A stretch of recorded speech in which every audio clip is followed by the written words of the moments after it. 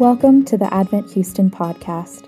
At Advent, our mission is to embrace, embody, and extend the grace of Jesus Christ to the Texas Medical Center, Rice University, and the surrounding neighborhood. We're glad that you're here with us today.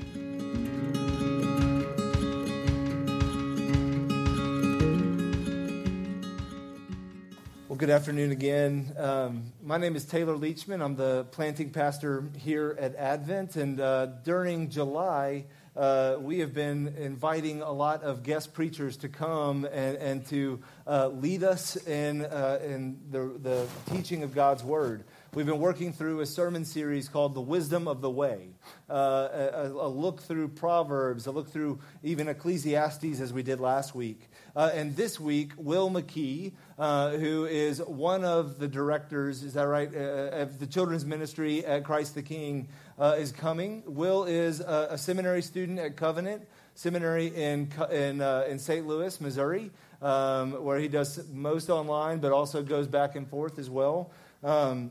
When I first moved to Houston and first became a pastor, it was Will's wife that worked with me back when they were first married. Will began to discern a sense of call like a bajillion years ago, feels like, and has been in seminary for just as long. But we're so glad to have him here with us and to come and preach and give us this lesson here in Proverbs. Thanks, Will.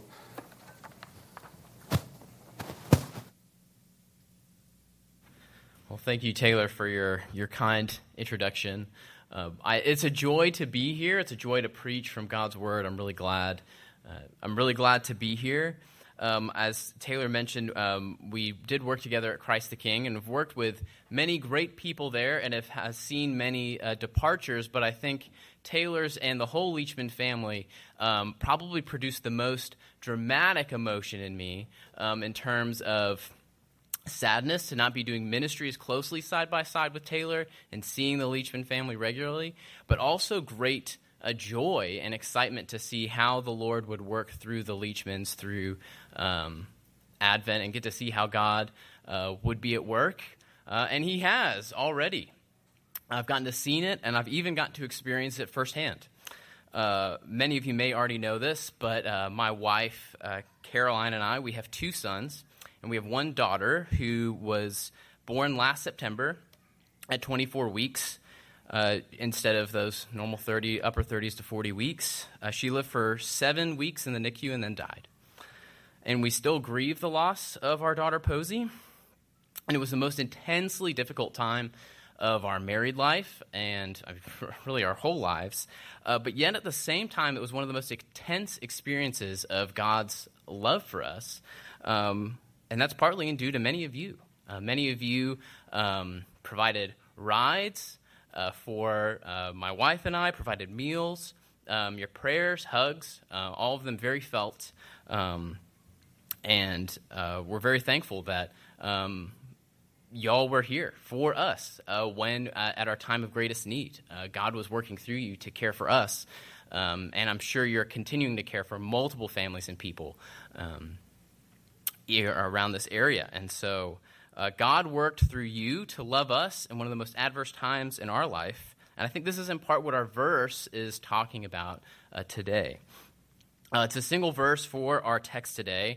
With that, you could go any number of directions, but as I thought of you and Taylor had asked me to preach here, I prayed and considered what to talk about. My heart just kept being drawn back to this verse, because I believe it's right at the heart of what God's people are called to do, but especially for you in light of your location and specific calling to the Med Center, to Rice, just this area of town. I think this verse really speaks to that. It's a message about, as God's family, God's people, we can love at all times and be always ready for adversity, knowing that our faithful God will give us strength and hope in the midst of it. With that in mind, let's look at our text. This is Proverbs 17:17. A friend loves at all times, and a brother is born for adversity. This is the word of the Lord. Thanks be to God. The grass withers and the flowers fade, but the word of the Lord remains forever. Let's pray. Heavenly Father, we are so thankful for your word and how your Spirit works in the preaching of your word to speak to us, and may your Spirit be at work even today to learn what a true friend and brother really looks like. We ask this in Jesus' name. Amen. So I think to orient ourselves a little bit to wisdom literature and to help me and all of us out, where do we start when it comes to wisdom? And earlier in Proverbs, it says, the fear of the Lord is the beginning of wisdom. So we are properly understanding wisdom when we are walking. I love the sermon series, Walking in the Way. Side comment, the whole worship service, by the way, preaching the gospel already. So thankful for what we've already done in worship already. But that's exactly the posture that we need to be in, that the worship service designs us to properly be subject to the Lord and be facing and walking in his way. And so with that in mind, that's where we start. And then I love this. Chris Wright wrote a book, How to Preach and Teach the Old Testament. And he talks about a conversation between the wisdom books. And it would go something like this. Proverbs is saying, here are the guidelines for life. Follow them, and your life will be long and happy. And then you've got Job and Ecclesiastes saying, we did, and it isn't. So Proverbs says, nevertheless, we live in God's world, and even in the midst of suffering and frustration, it will always be better to follow God's instructions, even when life is tough and unfair. So I think this sermon, when we talk about wisdom, we try to think of life less as an equation. It's less black and white because it's not law. It's wisdom. God anchors his law in his redemption of his people, but wisdom comes from observing life, experience, and sharing. Wisdom seeks to gaze at seemingly complex pieces of the puzzle of life and guide us in putting it together. Wisdom puts its arm around our shoulder to guide us as a loving parent or mentor, trying to show us how the pieces go together. And so hopefully this is like that.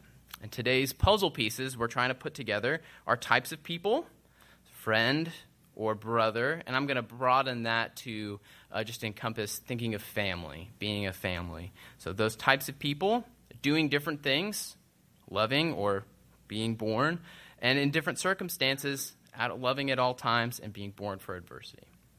How does this come together? Well, at first, these two lines may seem distinct from each other, especially when I was at Baylor.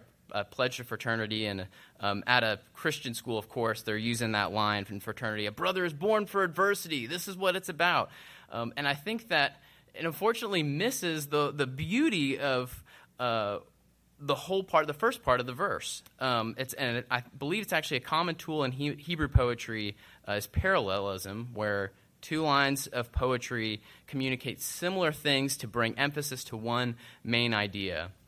And I think that's what's happening here. And as I mentioned earlier, I believe that main idea here is about family. It's about community and how we love and care for each other.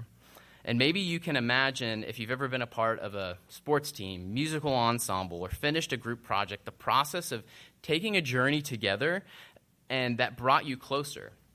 And think of a few times in my life going through a marching band season in my senior year of high school and coming together to the state championship, or going through COVID with our children's ministry. In Hebrew 2, I had a cohort and finishing Hebrew 2. All those journeys made those connections a lot closer with those people, where it was more than just a friend or a colleague. It really felt like family. So with that in mind, let's take a little closer look at these verses to see a little more what it means. We start with a friend loves at all times.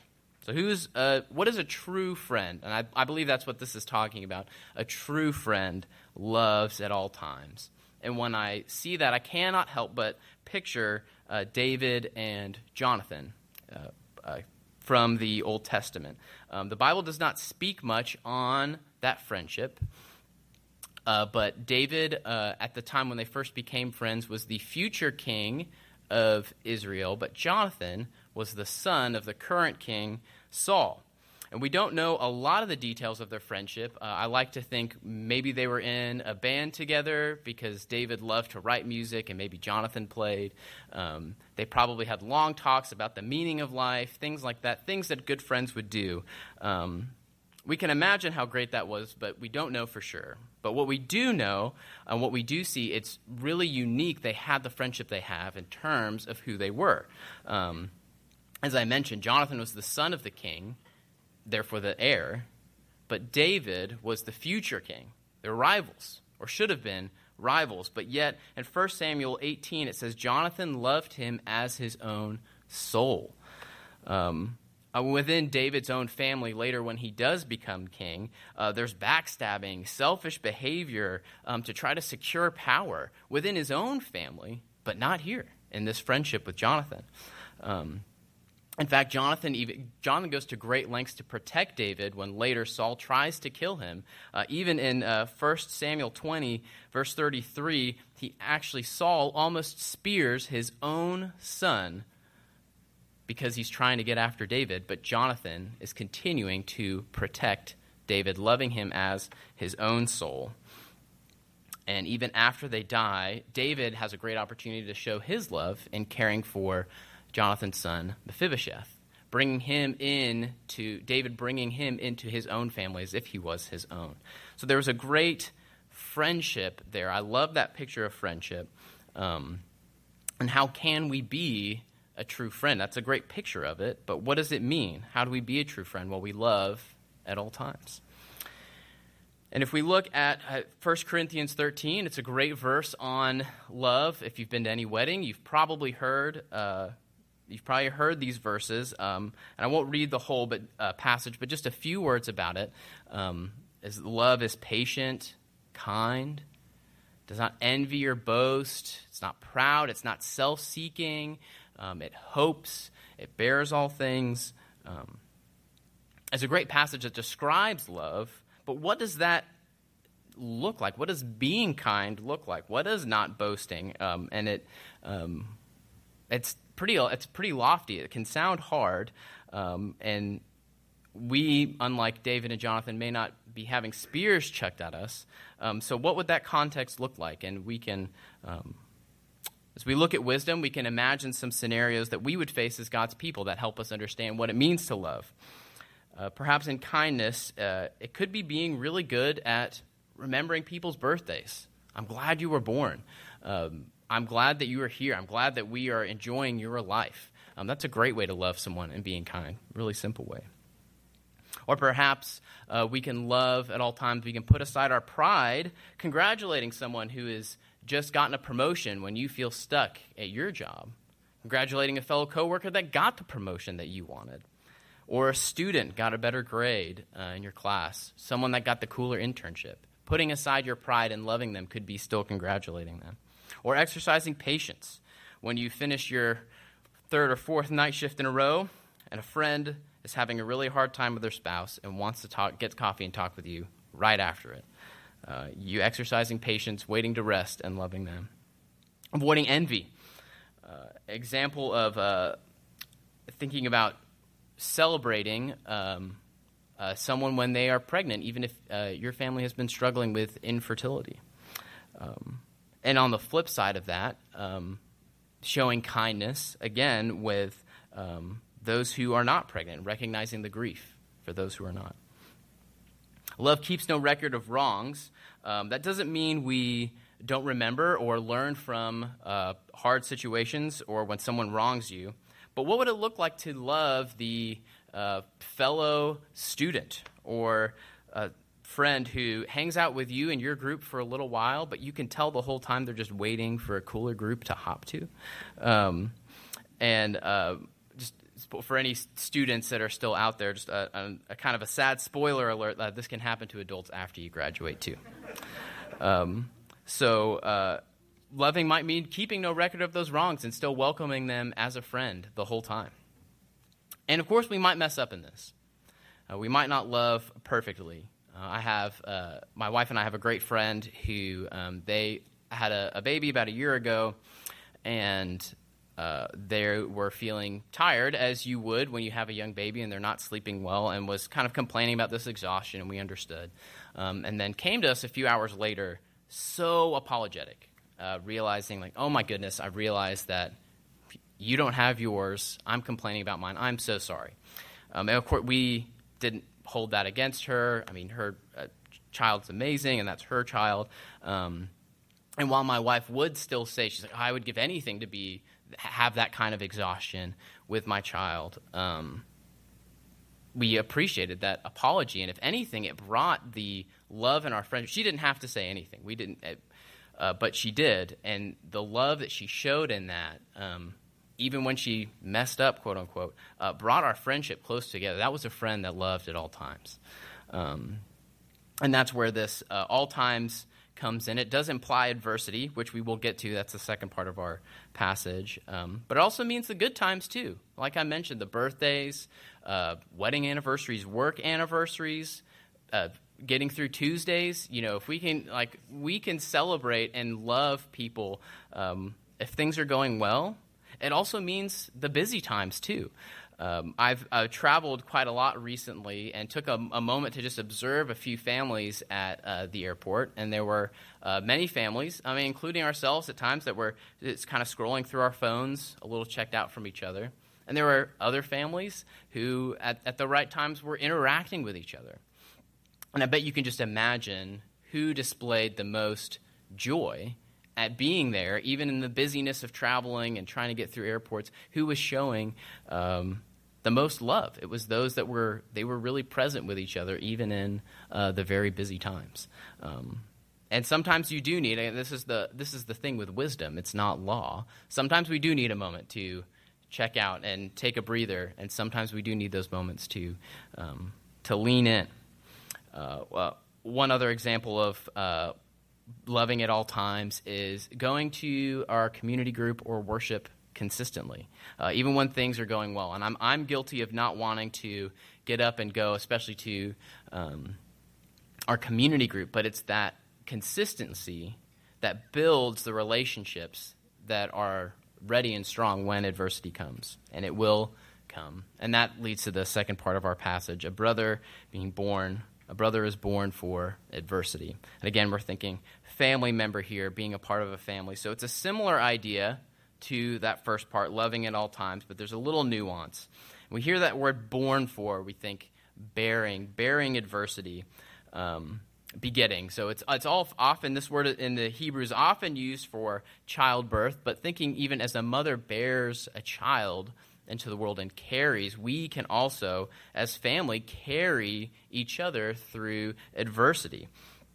If a friend can choose a brother as a part of the family, you cannot break the bonds of family. You are a family always. And this is hard in really transient Houston, but what would that look like in our church? What would that look like in Advent if this was like family where we always knew we had this relationship? Now, I've had many volunteers and family members who know they're in Houston for only 1 or 2 years for a job assignment or for school, but they become members quickly and they plug in immediately, serving where needed. They understand that being a part of a church family is so important, and so they commit to that mission for however long they're there. And don't we just love those people that are fully present and will dive in wherever situation? They seem to just be so focused on what's happening right now and how to love and care. They're reliable, consistent, a joy to be around. We as God's people get to be that for each other when we bear our adversity. Imagine being there for the friend of a member, someone you don't even know, as they go through cancer treatment. They have no idea who you are, but you get to sit with them while they are being treated. Show them love while you bear adversity with them. Or when after the initial rush of meals comes, when someone has a baby, after a newborn, you come to help after 6 months, a year, 18 months, 6 years, 10 years. Families still love help, and I'm sure would appreciate a meal at any time. having a family is a wonderful thing, but can also be a hard thing being a part of a family. So, another way to help bear adversity is preparing care packages for college and other students months before their finals, and being prepared for when that hard time comes, or opening your home to even if you feel like you don't have room, and providing a meal for someone and sharing in the love of your home together, especially if it's someone's first time away from home. So both these lines, a friend loves at all times, and a brother is born for adversity, they do converge at adversity. And this church is here to be a community that loves and bears adversity. Doesn't love adversity, loves through and bears adversity. May not love it, but can be thankful for it. And I think about our experience in adversity, and I think about our friends who, during those 7 hard weeks in the fall, we had a few friends call other people in the church who had experienced child loss as well, just to help say, how can we better love the McKees? What a great gift how wise and caring and loving and kind for them to try to think. We want to love our friends well. We need to figure out how. And how great it was for these people in our church to be willing to go back into their grief and share what their experience was like to help us. It's an amazing gift. Texts and call reminders to us were great ways to love us in adversity. And even in the days that have passed since, people continue to remind us, hey, I'm thinking about y'all, praying for you. It's a great gift. I think about the friends during those 7 weeks, our pastors too, who just came and sat in the lobby outside. There weren't many people that are allowed back in the NICU. And they just said, hey, I'm in the lobby. If you can come out and say hi to us, great. I'm just going to be here praying. How meaningful that was. Or for after our daughter died the week after, just the friends that came over in our backyard, and we just kind of sat around for a while. It reminded me of Job and his friends. We didn't sit for a week in silence, but this reminded me of that the poignancy of love and being present there. I love that our family had our extended family. I was just in the UK, and our extended family had tons of people to love and care for us, and we saw it shown up in the people that came right up to us. The first thing they said was, hi, I'm so glad to see you. I'm so sorry for your loss. And then the others who, out of love, did not say anything right away, waited, and then asked other people to say, hey, is it okay? I really do want to say something, but I won't if it's not appropriate. They, out of love, were also trying to care for us as well. So meaning if they were told, hey, no, don't talk about their daughter, they would not have said anything even if they wanted to. They were putting us above themselves. They weren't self-seeking. That goes back to that 1 Corinthians 13. Love is not self-seeking.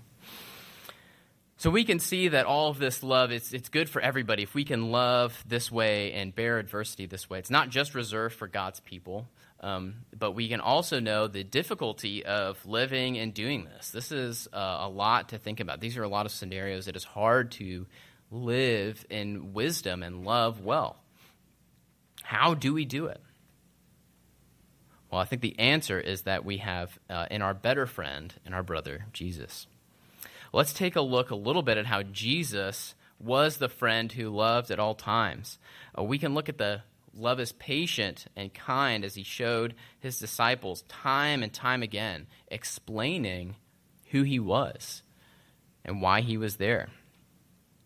Love did not envy. He did not envy his enemies who were worldly prosperous and trying to even kill him and hurt him, but he emptied himself to become the greatest servant. Love keeps no record of wrongs. We can think of Peter, who so boldly said he wouldn't deny him and then did, and Jesus still showing him kindness and restoring him, and him becoming a great founder of his church. He did not delight in evil practices going on in the temple, but sought its purity.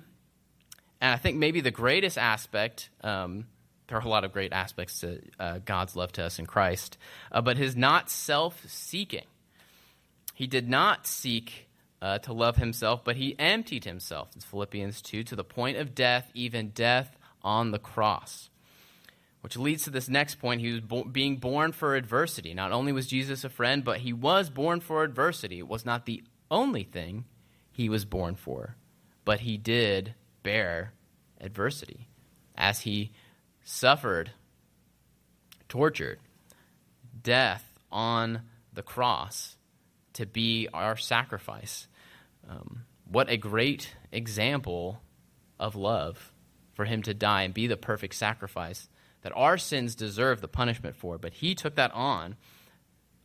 But he is more than just love because he did not stay dead. Not only was he the most loving friend and brother at the worst of times and through all of adversity, but Jesus is also God, and in power was raised from the dead and ascended to reign in heaven, like we said in the Apostles' Creed earlier. He still reigns, but he did not leave us alone. He sent the Holy Spirit, and by the Holy Spirit, we have the power to be more and more like our great friend and brother, Jesus. And as I mentioned earlier, he has already done this and shown this through you. The power of Jesus has been at work in and through you to serve and care for us and many people in this community. So not only is he the example, but he's sending his Holy Spirit, and it gives us the power to love at all times and bear adversity. If this is your first time here, great. You are welcome in participating in this great love. If you have been here, great. You get to participate and love with this great love that bears adversity. Because Jesus is the power, though, you don't have to worry about trying to love well or not. The beauty about wisdom is that it gives the guide on how things should go, but again, it's not the law. So we don't have to be afraid to try and love because God is with us. And even better, there's wisdom in community as well. That's why we're here as the church, right? To be able to know. I think, again, I go back to that example of my family who are asking, is it okay to talk to them? Is it not okay to talk to them? We can be here for each other. Thinking back on all these different scenarios on life that we've talked about already, what do we do? Where do we begin? Well, again, we do start with the fear of the Lord, and then we move together, helping each other. In community, we ask for help for each other. Which areas do I need to try in first? Which areas can I love better at the happier times, the good times? Can I love better even when I'm busy? Can I love better in adversity? And you can ask in humility, knowing that Jesus can be the power to help you through that. You know, the wise believe that people are libraries. I love that quote from one of my professors. The wise believe that people are libraries. So we can look to each other and help each other learn how to love and care better. And we look around this area, we have Rice University, a great institute of higher learning, the Med Center with more great learning, advanced medical learning even. We are around some of the smartest people probably in the world as we're here. Yet when it comes to wisdom, we see that isn't just about intelligence. It's not about just what we think. There's character. Love is involved, and it comes from experience. We will never master or plumb the depths of wisdom, especially when it comes in love. So how great a witness could it be for us involved in these worlds to show humility and live under the fear of the Lord together, and love when we've reached the end of our knowledge and don't know, we don't know what's happening, but we do know how to love. That's what happened to us. The doctors still don't know to this day for sure why exactly our daughter was born at such a young age or what happened, but we do know the love of God in Christ through people like you. And that's where wisdom can guide us and help us and live and look like Jesus in love and community. We can love those who may seem without hope. And we can be family and bear adversity to those who feel alone. And even when our sin prevails or we simply try and fail, we also know that our good friend and brother Jesus is quick to forgive us and continue to strengthen us to move forward and bear adversity together. So Advent community, I invite you to rest in the work of our friend and brother Jesus. He has done. He has saved you. He's brought you to salvation, and he is the power for our ability to love and care for others. Well, let's lean on him for strength to love at all times and be ready to bear adversity. Let's pray. Heavenly Father, we are so thankful for our friend and our brother Jesus, who loved so much and so well that he paid the punishment that we deserve on the cross, rose again from the dead, and now gives us the power to love and be a good friend and brother as well. We ask that you would do this for all of us today, through the weeks to come, the rest of our lives, until we get to be with you forever in joy. We ask all these things in Jesus' name. Amen.